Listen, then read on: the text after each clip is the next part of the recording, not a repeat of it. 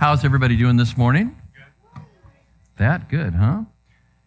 So we have been walking through the Holy History. We watched as Joseph brought his family into Egypt to save their lives from a famine. He was elevated to second in command in Egypt and was able to give them the best of the land. But as the people grew from a family into a nation, they became slaves in Egypt. They were dependent upon the government, and soon they became slaves to the government. I've made the point that that happens to people today as well, even though it's not official slavery. And so God raised up Moses to bring the people out of Egypt with many mighty signs, and they went across the Sea of Reeds on dry ground, and the Egyptian army was drowned in the sea. And then they went across the desert, and they encountered numerous difficulties on their way back to Mount Sinai, or Horeb. That's another name for it in Scripture, the mountain of God. And God provided for them in the wilderness, and He gave them strength, and He helped them to overcome a battle. We saw that last week when they had to fight a battle with these people that were attacking them, the Amalekites. And now we come full circle. Moses met God on the mountain, on Mount Sinai, and this is in Exodus chapter 3, and God said, and this is the sign, you're going to bring those people right back to this mountain and meet with me. And so that's exactly what happened.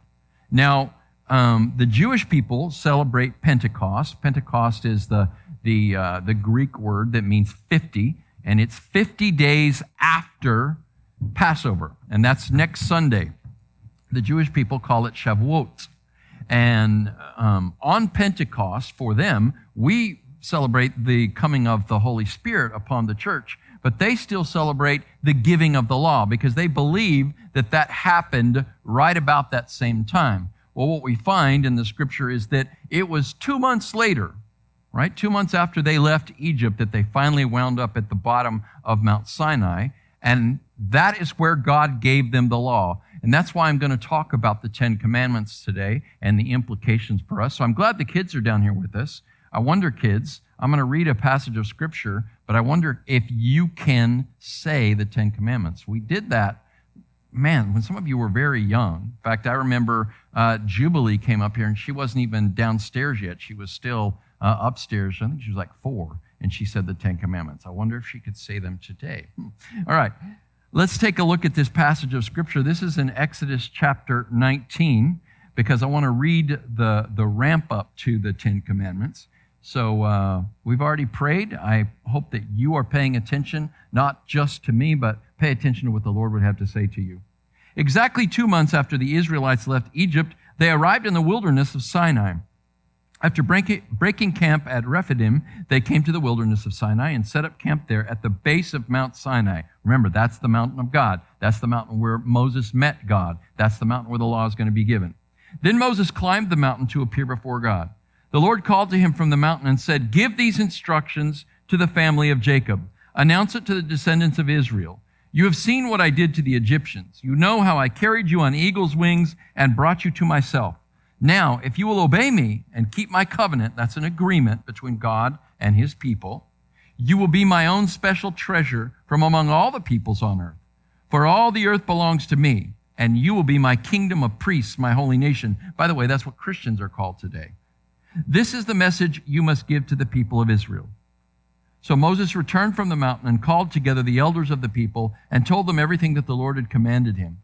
And all the people responded together, "We will do everything the Lord has commanded." So Moses brought the people's answer back to the Lord. Then the Lord said to Moses, "I will come to you in a thick cloud, Moses, so that the people themselves can hear me when I speak with you. Then they will always trust you." Now I'm going to skip over to chapter 20. The people were called to the base of the mountain. But God was so holy and so terrifying that he told them, don't come up on the mountain. Stay where you are. And I'm going to say, before I get into the reading of the Ten Commandments here, that there are a lot of problems in our nation today. Wouldn't you agree? Okay. There is a reason for us to call out to God to save us and to protect us, right? Kids, that's for you. Call out to God to save you and to protect you, right? We had an incident this last week that could strike terror in the minds and hearts of children. You just need to call out to the Lord to save you. and to protect you and to watch over you and not look past that, not think that this is just a church thing or Pastor D thing or an adult thing. This is about you. The Bible says that you have the kind of faith that we're supposed to have. You naturally have the ability to simply trust God. Don't let all sorts of doubts come into your mind from the world or all sorts of bad behavior separate you from the Lord. You need to pay attention and you need to let the Lord speak to you. There's really only one problem in this nation today. Really. It's what separates this nation now from what this nation once was. You know what that singular problem is? We don't fear God. Those of you that are my karate club, what's the first verse you learned? Proverbs 1:7. Okay, and if you have really good hearing, you heard Asher as he was laying there sing it to the ceiling. The fear of the Lord is the what? The beginning of knowledge. Fools despise wisdom and discipline. Well, see, the Lord gives us commands as a way to give us direction. Okay? Discipline is not just punishment. Discipline is direction, training for your life. And these 10 commandments are that training. Kids, I would love it if you memorize these if you don't know them. In fact, I'll tell you what. Any of you that can come back to me next week and say these 10 commandments to me in order, I will give you a prize. I don't know what it will be yet, but it will be good. All you got to do is come up to say, Pastor D, I think I got them. I got them. But you got to say all 10 of them, and you got to say them in order. Right? So here we go. This is the New Living Translation. I thought this would be easier for you to take. Then God gave the people all these instructions. And it actually, in Hebrew, it says these words. We call them the 10 Commandments. They're called the 10 words, right? But God doesn't just say words and say, hey, these are suggestions. Hey, this is my suggestion to you. Why don't you kind of do these things? No, these are his commandments. These are his expectations. This is the way we're supposed to behave. The God who created the universe, which operates according to these phenomenal, very, very, very tight physical laws, right? It is unbelievably closely aligned with these laws of physics, that we would call them. Physicists call it fine-tuning, the fine-tuning of the universe. There are laws of physics, like the first law for the thermodynamics. Does anybody know what the first law of thermodynamics is? Nothing ever really disappears. That's the first law, okay? So if I were to chop this table up and light it on fire, would the table disappear? No, it just changes form, okay? The wood becomes ash and smoke, right? It depends on what I do with this metal. Nothing ever disappears from the universe, okay? Matter and energy change places, okay? The fire produces energy, and that comes from this matter, but it doesn't ever disappear. The second law, and that's an ironclad law, okay? Nothing disobeys that law. The second law of thermodynamics, does anybody know what that one is? That's the law of entropy. Say entropy. That means in closed systems, like our universe, all matter is proceeding toward chaos, and all energy is proceeding further and further down toward its lowest state. All right, maybe that doesn't sound very interesting to you, but God established those laws. And you could say, well, I don't like those laws. It's irrelevant. They are, because that's the way the universe is made. Now, in the same way, God created the universe that operates in accordance with these phenomenal, amazing physical laws. He made you. He created you. And the same is true of a human being, you, as is true of the universe. God has laws. These are not just, hey, I would like for you to do this. These are not just God capriciously just saying, well, that's how I feel, so do it. Have you ever asked your mom or your dad when they tell you to do something, kids? They say, do this, and you say, why? What do they say back to you? Because I said so, right? Now, it's not because they don't have good reason for it. They probably just don't want to explain it to you. But I bet there have been times when they've tried to explain it to you. And then did you give them this face like, or, right? God has reasons for establishing these laws, and they relate to how you're made, right? So here's 10 of them. The 10 the top 10, we might call them. Then God gave all the people these instructions. I am the Lord your God who rescued you from the land of Egypt in the place of your slavery. Number 1. Does anybody know what it is? You will have no other gods before me. Right? NLT says, you must not have any other God but me. Then he says, second commandment, you must not make for yourself an idol of any kind or an image of anything in the heavens or on the earth or in the sea. You must not bow down to them or worship them, for I, Yahweh your God, am a jealous God who will not tolerate your affection for any other gods. I lay the sins of the parents upon their children. The entire family is affected, even the children to the third and fourth generations of those who reject me. So that's as far down in this time period when people were living a lot longer. That's as far down as the effect of that parent would continue to have on those children, right? And that's what he's saying. But I lavish unfailing love for 1,000 generations on those who love me and obey my commands. Next commandment, the third one. You must not misuse the name of the Lord your God. The Lord will not let you go unpunished if you misuse his name. And we'll talk about all these individually. I'm tempted to stop and do it now, but I don't want to. Remember, this is number 4. Remember to observe the Sabbath day by keeping it holy. You have 6 days each week for your ordinary work, but the 7th day is a Sabbath day of rest dedicated to the Lord your God. On that day, no one in your household may do any work. This includes you, your sons, your daughters, your male and female servants, your livestock, and any foreigners living among you. For 6 days the Lord made the heavens and the earth, the sea and everything in them, but on the 7th day he rested. That is why the Lord blessed the Sabbath day and set it apart. Wow, the Lord really thinks the Sabbath is important. That's a lot of stuff just to say, observe the Sabbath and keep it holy. Well, Christians, we observe Sunday as our Sabbath because that was the day that Jesus rose from the dead. The Jewish people observed Saturday because that was the literal 7th day of the week. Number 12, verse 12, and this is command number 5, honor your father and mother, then you will live a long, full life in the land the Lord your God is giving you. Children, this is for you. Honor your father and mother. Right? And there's a promise attached to this. In fact, it's the first command with a promise, the scripture says, that you may live long. You want to live long? Honor your parents. Number 6, you must not murder. Number 7, you must not commit adultery. Kids, that means you keep your marriage promises. Number 8, you must not steal. Number 9, you must not testify falsely against your neighbor. What's another word for doing that? Don't lie. And then number 10, you must not covet. And then it gives all the things you must not covet. Your neighbor's house, your neighbor's wife, all the things that belong to your neighbor. So we might call those different things. Coveting is just a way of saying you don't want what other people have. Okay? So let's go back into this and look at it just a little bit more carefully. Now, I'm not going to go terribly long today because our kids are with us and all the adults went, yay. What God establishing a moral law means is there is a way things are supposed to be. That's the title of my message today. Why don't you repeat that? What? There is a way things are supposed to be. You can't make it up as you go along.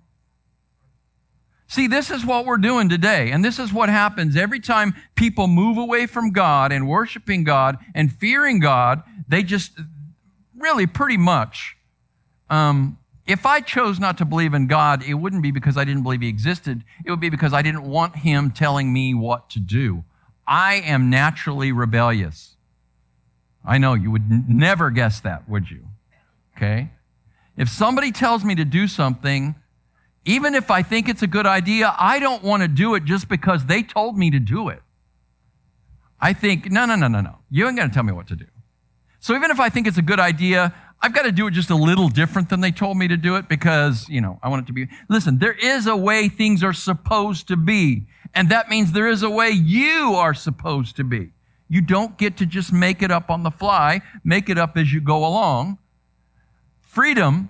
Now, God, at the very beginning of chapter 20, the 10 Commandments, he said, I'm the one that set you free from Egypt. Therefore, have no other gods before me. Well, freedom, those of us that are in Christ are free, okay? The scripture says in Galatians chapter 5, verse 1, it is for freedom that Christ set you free. Therefore, do not submit yourself to any sort of slavery. Well, sin is slavery, okay? But freedom doesn't mean free to do whatever I please, okay? So I've been up on the top roof of this building before. Have you been out there and looked up? It's pretty high. So you can get on this little lower roof pretty easily, okay?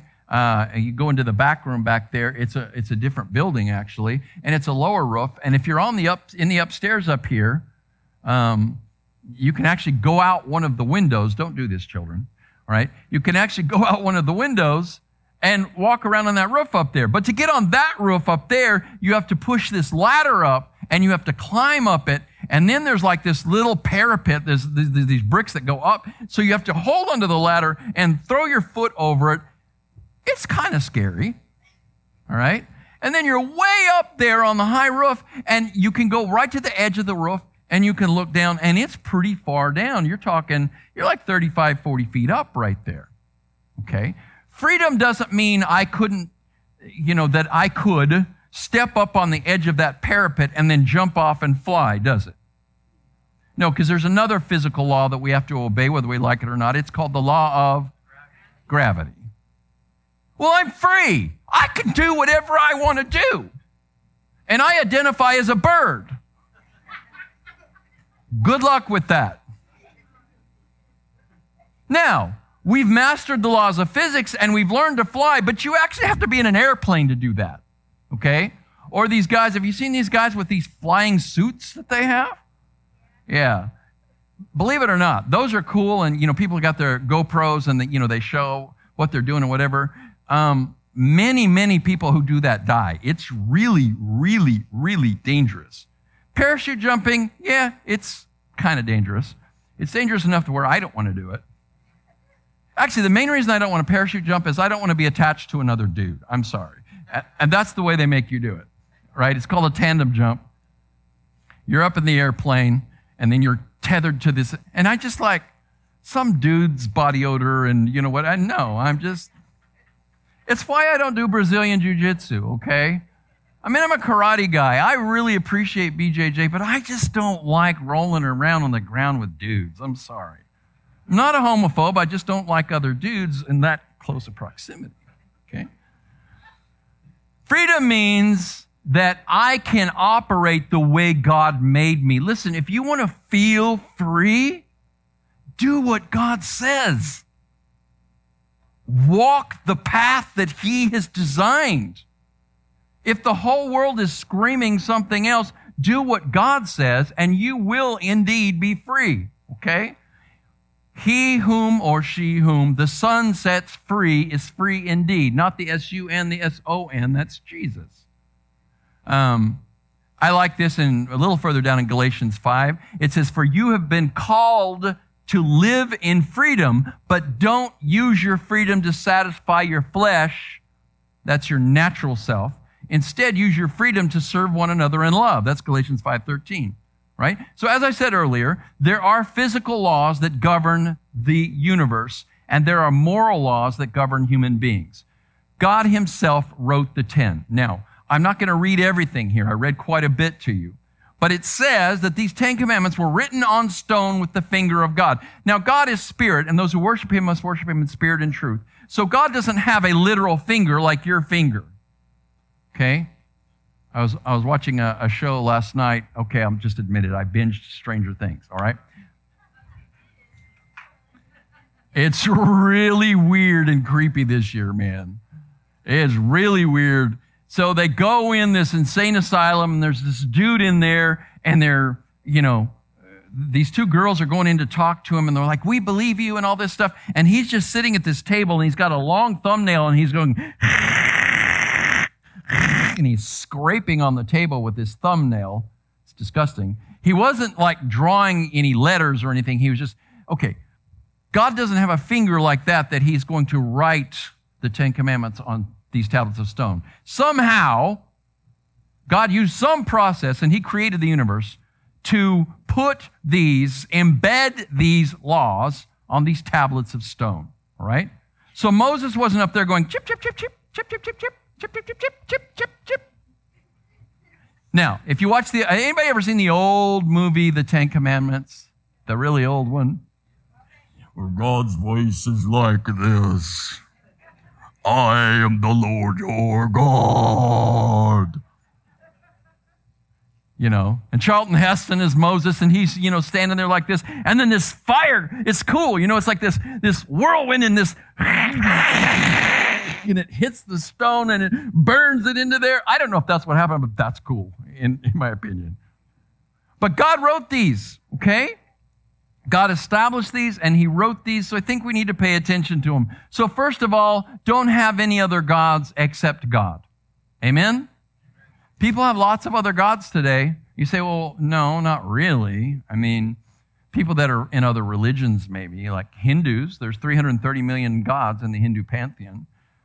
So what this means is don't have any other God but Yahweh. So if you're a Hindu and you come to know Jesus, it's saying you need to push away all of those other ideas of God and focus on the one true God, the God who created the world, who created the heavens and the earth. This is in Acts chapter 17 where the Apostle Paul talked to the Greeks, and they were polytheists. That means that they worshiped a lot of these other gods. Now, they're all false gods, but they worship them anyway. But see, as Americans, we create gods. And you know what the number one God for most people is? Me. No, I don't mean me. I mean, you're saying that too. And I'm worshiping you as God, Pastor D. No, but if I'm not careful, I'm putting what I want above what God wants, and that's worship. Anything you value anywhere near the way you were supposed to value God, that becomes an idol. And then that's the next command. Don't make any idols. So the obvious idea there is, they had all of these statues and they would literally bow down to statues. And again, Hindus will have paintings and they will have sculptures of their gods and literally bow down to them. Catholics are not supposed to worship Mary or worship the saints, but many times there are pictures of saints and Mary, and they're praying to these pictures and so forth. But Protestant Christians, that's just any Christian that's not a Catholic Christian, could look at some of these beautiful paintings I have here. I have this one over here. It's got Jesus in the wilderness. I've got the beautiful Thomas Blackshear painting in the back of the room right there. And that's actually a numbered signed lithograph. Please don't steal it. All right. And then we've got this picture right here that was actually painted by an 8 or 9-year-old girl, believe it or not. Very famous painting. And then we have the cross. If any of you starts bowing to these and praying to them, I will take them down. If it becomes an idol, I think that Thomas Blackshear painting is beautiful and it's valuable. I'll burn it right in front of you if it becomes an idol. I don't care. Right? So what I'm saying is, it's not just, we can idolize all sorts of things. Men, some men idolize their cars, their trucks, their guns. Okay? You should put your spouse above all other humans, but not above God. You turn your spouse into an idol, and that's a problem. We don't make idols, right? So that means that we don't worship other gods, worship other things, but it also means we don't create these images of God, or as we think God would be, and worship those, right? Number 3 is don't misuse God's name. This happens every day, doesn't it? Right? I don't want you to say it out loud, but do you hear people say, OMG? I would say, oh my gosh. But it's such an irony. Somebody who's saying that is calling it out to a God that they really have no cognizance of. They have no awareness of, right? It's the perfect example of misusing God, right? Now, in this case, God, that is just a word. God's name is, you heard me say it, is Yahweh. But in most English Bibles, you will see that it is written as Lord. Now, I've said it many times in here, and I'm not going to go into all the details, but basically, the Hebrews, the Jews, took this command so seriously that they would not even pronounce the name Yahweh for fear that they would misuse the name. So they substituted the word Lord, which in Hebrew is Adonai. And that's why we have in our Bibles, throughout your Old Testament, every time you encounter God's name, which in Hebrew is Yod, He, Vav He, 4 Hebrew letters. Okay? It will be written in your English Bible, Lord, L-O-R-D, but the O, R, and D will be lowercase caps, right? So it's the same height as a lowercase letter, but it's a capital. And that's how you know whenever you, even this is a super modern translation, New Living Translation, every time you run into that capital L and then lowercase caps O-R-D, then that's God's name. God is saying, don't misuse my name. All right. This applies as Christians who realize that Jesus Christ is God's one and only Son. Do you know when I was growing up, the only time that I ever heard Jesus' name come out of the mouth of my dad was when he used it as a curse. Now, I'm not going to even say it the way he said it because I think it's disrespectful, all right? If you're using Jesus' name as a curse, then you are misusing his name, right? Think about it this way. Your name represents you in your absence, right? So I keep pointing Ransom because he's in the front row and he's the best. He pays attention so well, okay? But I have an idea of who Ransom is. Now, I don't know him like his mom and dad knows him or like his grandparents saw him, right? But I've known Ransom since he was born. So when I say Ransom's name, it embodies him, okay? If I said Isaac's name, it embodies him. This is who I'm talking about. Well, which Isaac? Isaac Reisinger. Oh, okay. Right? If I said Isaiah's name, I've known him since he was born. That name embodies him, right? It encompasses him. It represents him. So he might not be there. But I say, oh yeah, Isaiah. And everybody goes, which one? Come on. Cy and Ronnie's kid. Oh yeah. Okay, we know who that is. So as soon as I say his name, that represents him. But what if I misrepresent him? What if I start saying things about Isaiah and attaching things to his name that are not true? Then I'm misusing his name and I'm misrepresenting him. He's not there, but I am turning him into something that he is not. That's what we do with God's name. If we just say God or we say Lord or we say Jesus, if we use his name as a curse or we misuse his name. And God says, you can't do that because it's disrespectful. It indicates you don't respect me, you don't fear me. And then number 4 is observe the Sabbath day and keep it holy. Remember the Sabbath day. And you heard all that detail. The Sabbath day is the day of rest. God established it from the beginning at creation, right? He took 6 days to create the world. Now, that doesn't have to be 6 24-hour periods, right? And then he rested on the 7th day. And so he established that as a human period of rest and worship. As I said before, Christians traditionally have focused on Sunday, which originally was the first day of the week. But you know what? Now, effectively, it is the 7th day of the week. Really, if you think about it, right? You have to kind of redo your calendar to make it the first day of the week because we normally think of what day is the first day of the week? Monday.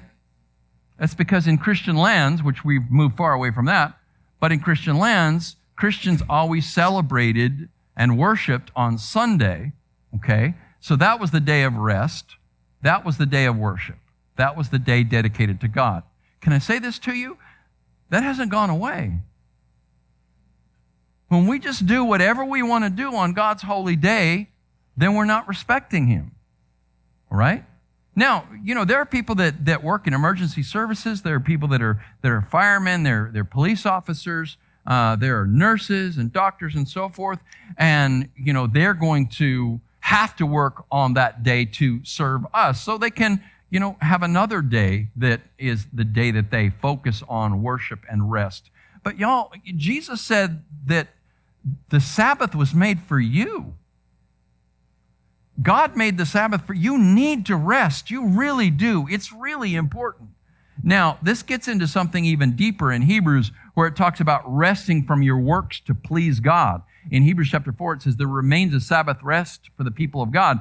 But there, it's not talking about one day. It's talking about, in the Psalms, it says, cease striving, God says, and know that I am God. Cease striving to please God. Rest in his grace. Rest in his love. Realize that when Jesus died and rose, he already made the way for you to enter heaven. You don't have to climb Jacob's ladder. You don't have to build a Tower of Babylon to try to reach heaven. You don't have to come up with extra works so that your good works will outweigh your bad works. All you have to do is trust Jesus. Put him as the singular focus of your life and rest in that.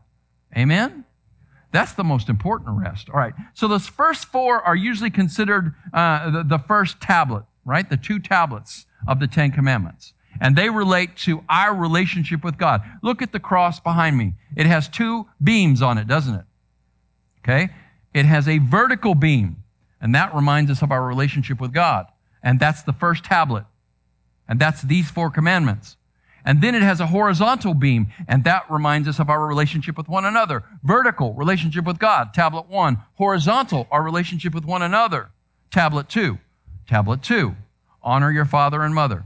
Now, I couldn't just say that and then jump past it, kids. But I've got to say, there may be times when you're frustrated, when you're upset, when you're tempted to say something mean to your parents. Don't give in to that temptation. Honor your father and mother. Now, those of us that are older, okay? You may have not had a good experience with your parents. Maybe you did for a while and then you didn't later on. Maybe your parents won't talk to you right now. Maybe your parents have passed away and you didn't have a good relationship at the end and, you kind of have some regret there. All I can tell you is this. Make things right now as best you can. My father, my biological father, was an alcoholic. He and my mom were divorced when I was 7 years old. He tried to steal my sister and I from my mom when I was 9 years old. I didn't have a good relationship with him. I didn't have a good opinion of him. And for a long time, I didn't speak well of him. He didn't deserve it.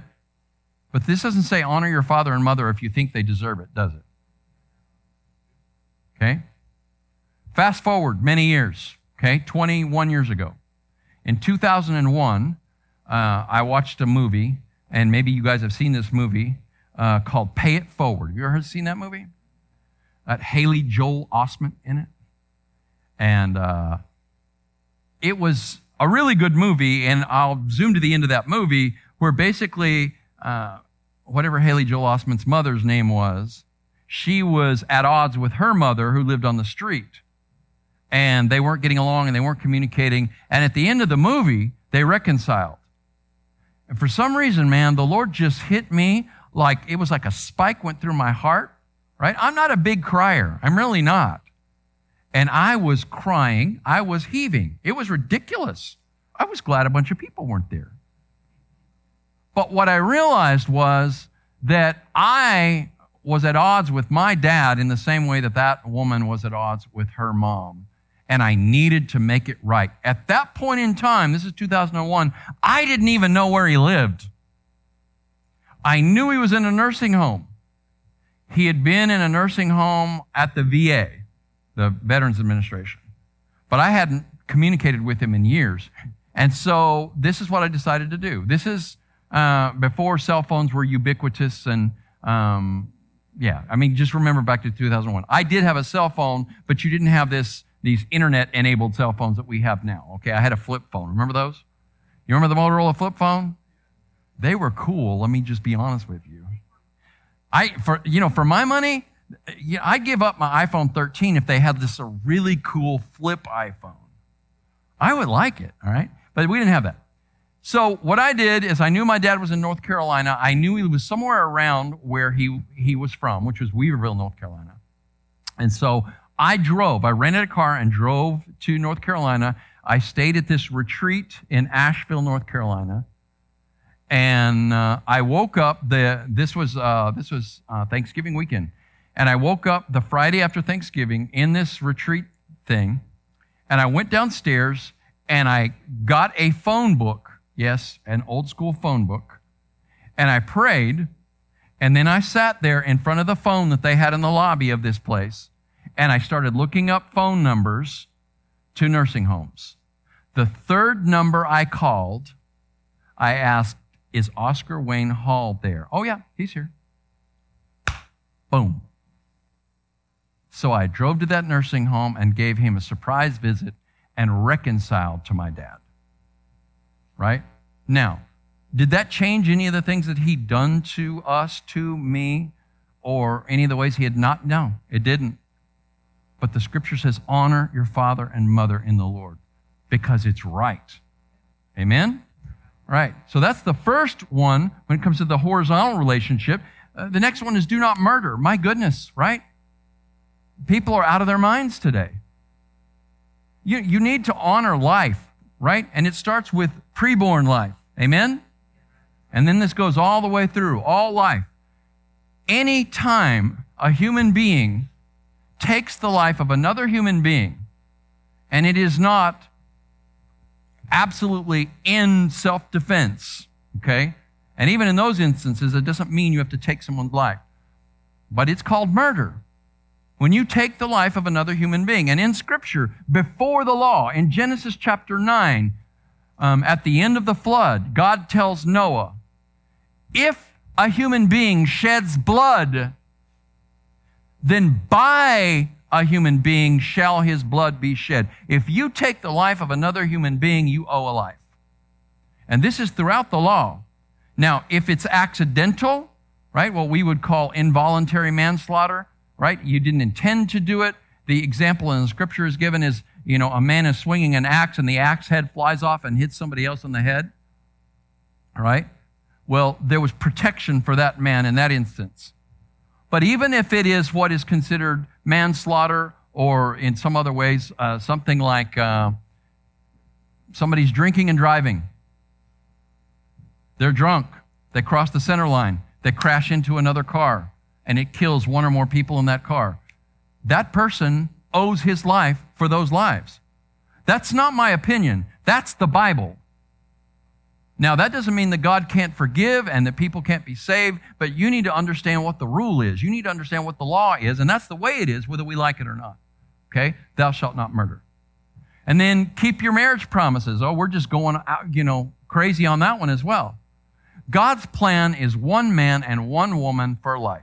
Now, I come out of an imperfect situation when it concerns marriage and divorce, and probably most, if not all of you do as well. I'm sure not all, because I know that there are intact families in here because I officiated their weddings and they're still together and they have kids and it's awesome, okay?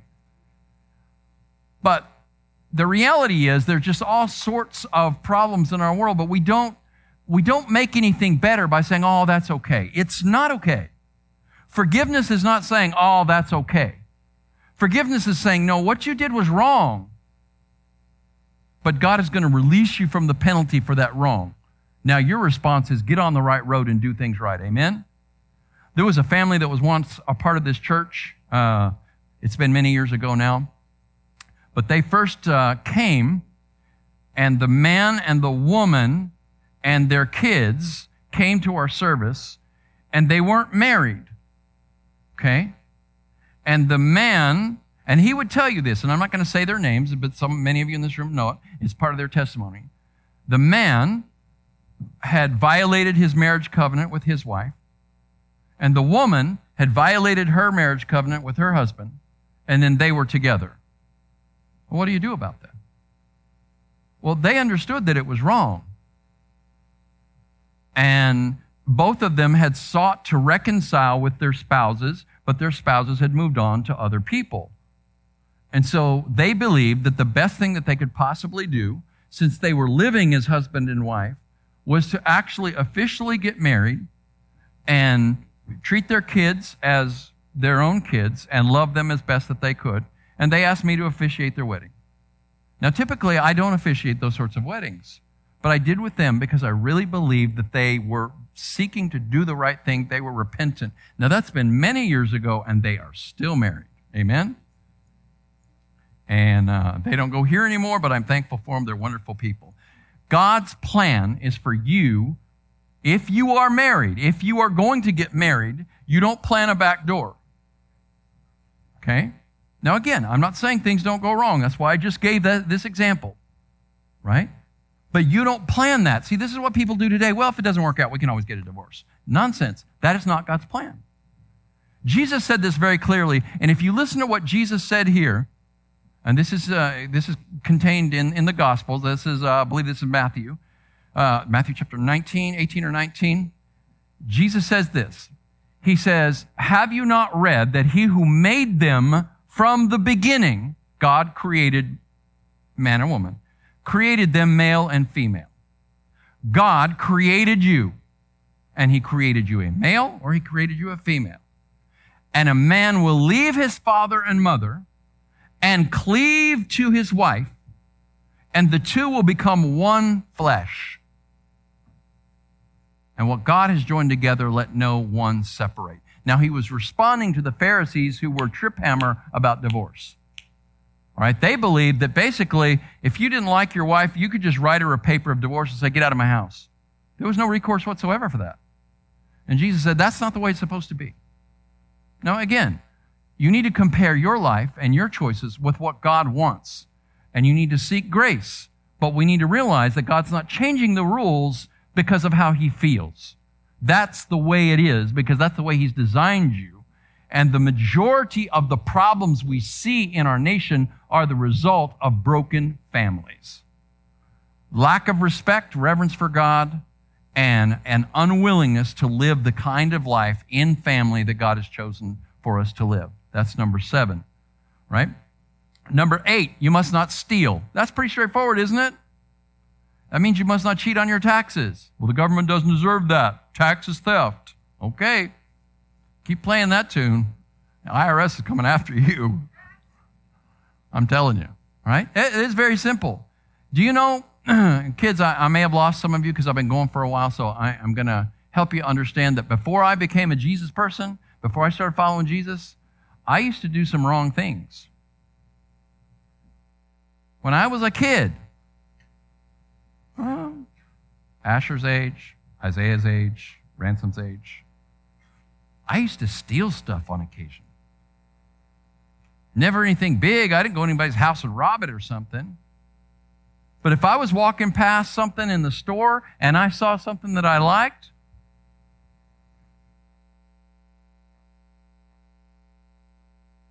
later, the Lord really convicted me about that. And the way that he got it through to my head was I got arrested for stealing. Now, they didn't take me to jail. 2 police officers brought me to my house in the back of the police car.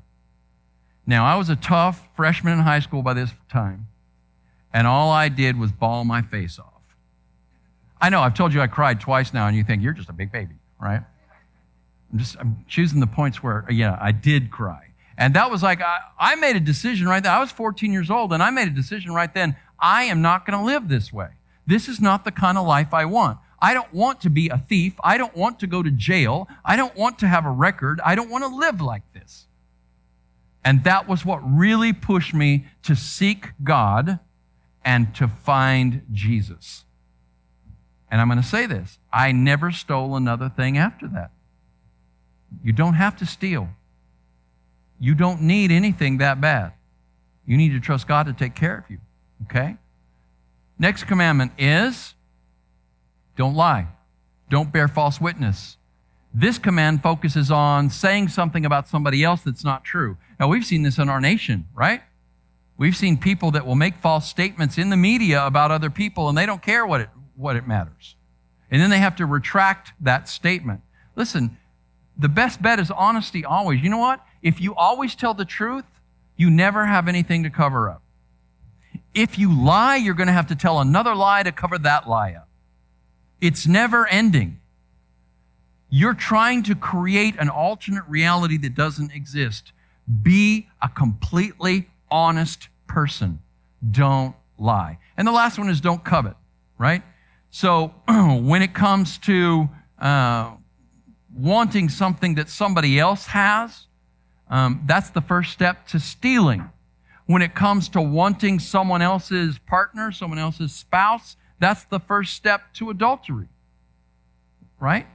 So if we take these 10 commandments and we understand them the way God designed them, I can boil them down to actually 2.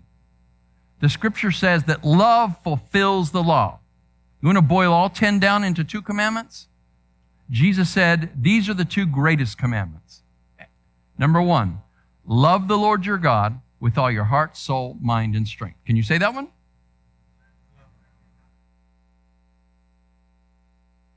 And then number 2, and Jesus said it, that is like it, is love your neighbor as yourself. All right? And then Jesus kicked it up a notch and he said, a new commandment I give unto you, love one another even as I have loved you. So the first thing you need to do is accept God's love for you, accept his forgiveness for all the things that you've done wrong, all the ways that you violated these 10 commandments, receive his grace and his forgiveness and a clean start, right? Love him with all you are. Let him love you, and then love other people the way he's loved you. That's what you do. Don't treat other people the way they're treating you, because oftentimes people will mistreat you. But we're not living eye for eye and tooth for tooth and insult for insult. We're saying, how do I want that person to treat me? That's how I am going to treat them. That's the golden rule. That's what we're supposed to do. Jesus embodies love. Jesus fulfilled the law. Love fulfills the law, right? Now, this is what God has given us. He gave it to the Jewish people thousands of years ago on Mount Sinai. And those commands haven't changed. They don't go away, right? Jesus said not the least jot or tittle is going to pass away from the law until all is accomplished. But you know what Jesus said on the cross? And what the last thing he said before he breathed his last was? Well, he may have said, into thy hands I commit my spirit. That might have been the very last thing. But the penultimate thing that he said, that is the second to the last perhaps, was in Greek, tetelestai. Say that word. It means it is finished or accomplished. Jesus accomplished it all on the cross. So if you are in Christ and you receive his Spirit, he puts his law in your heart and you will always know what's right. Don't listen to our antichrist culture and all the things that it wants to tell you is right and wrong. Pay attention to the Spirit of God as you choose to put your faith in Jesus Christ, the Son of God, and you will never go wrong. Amen?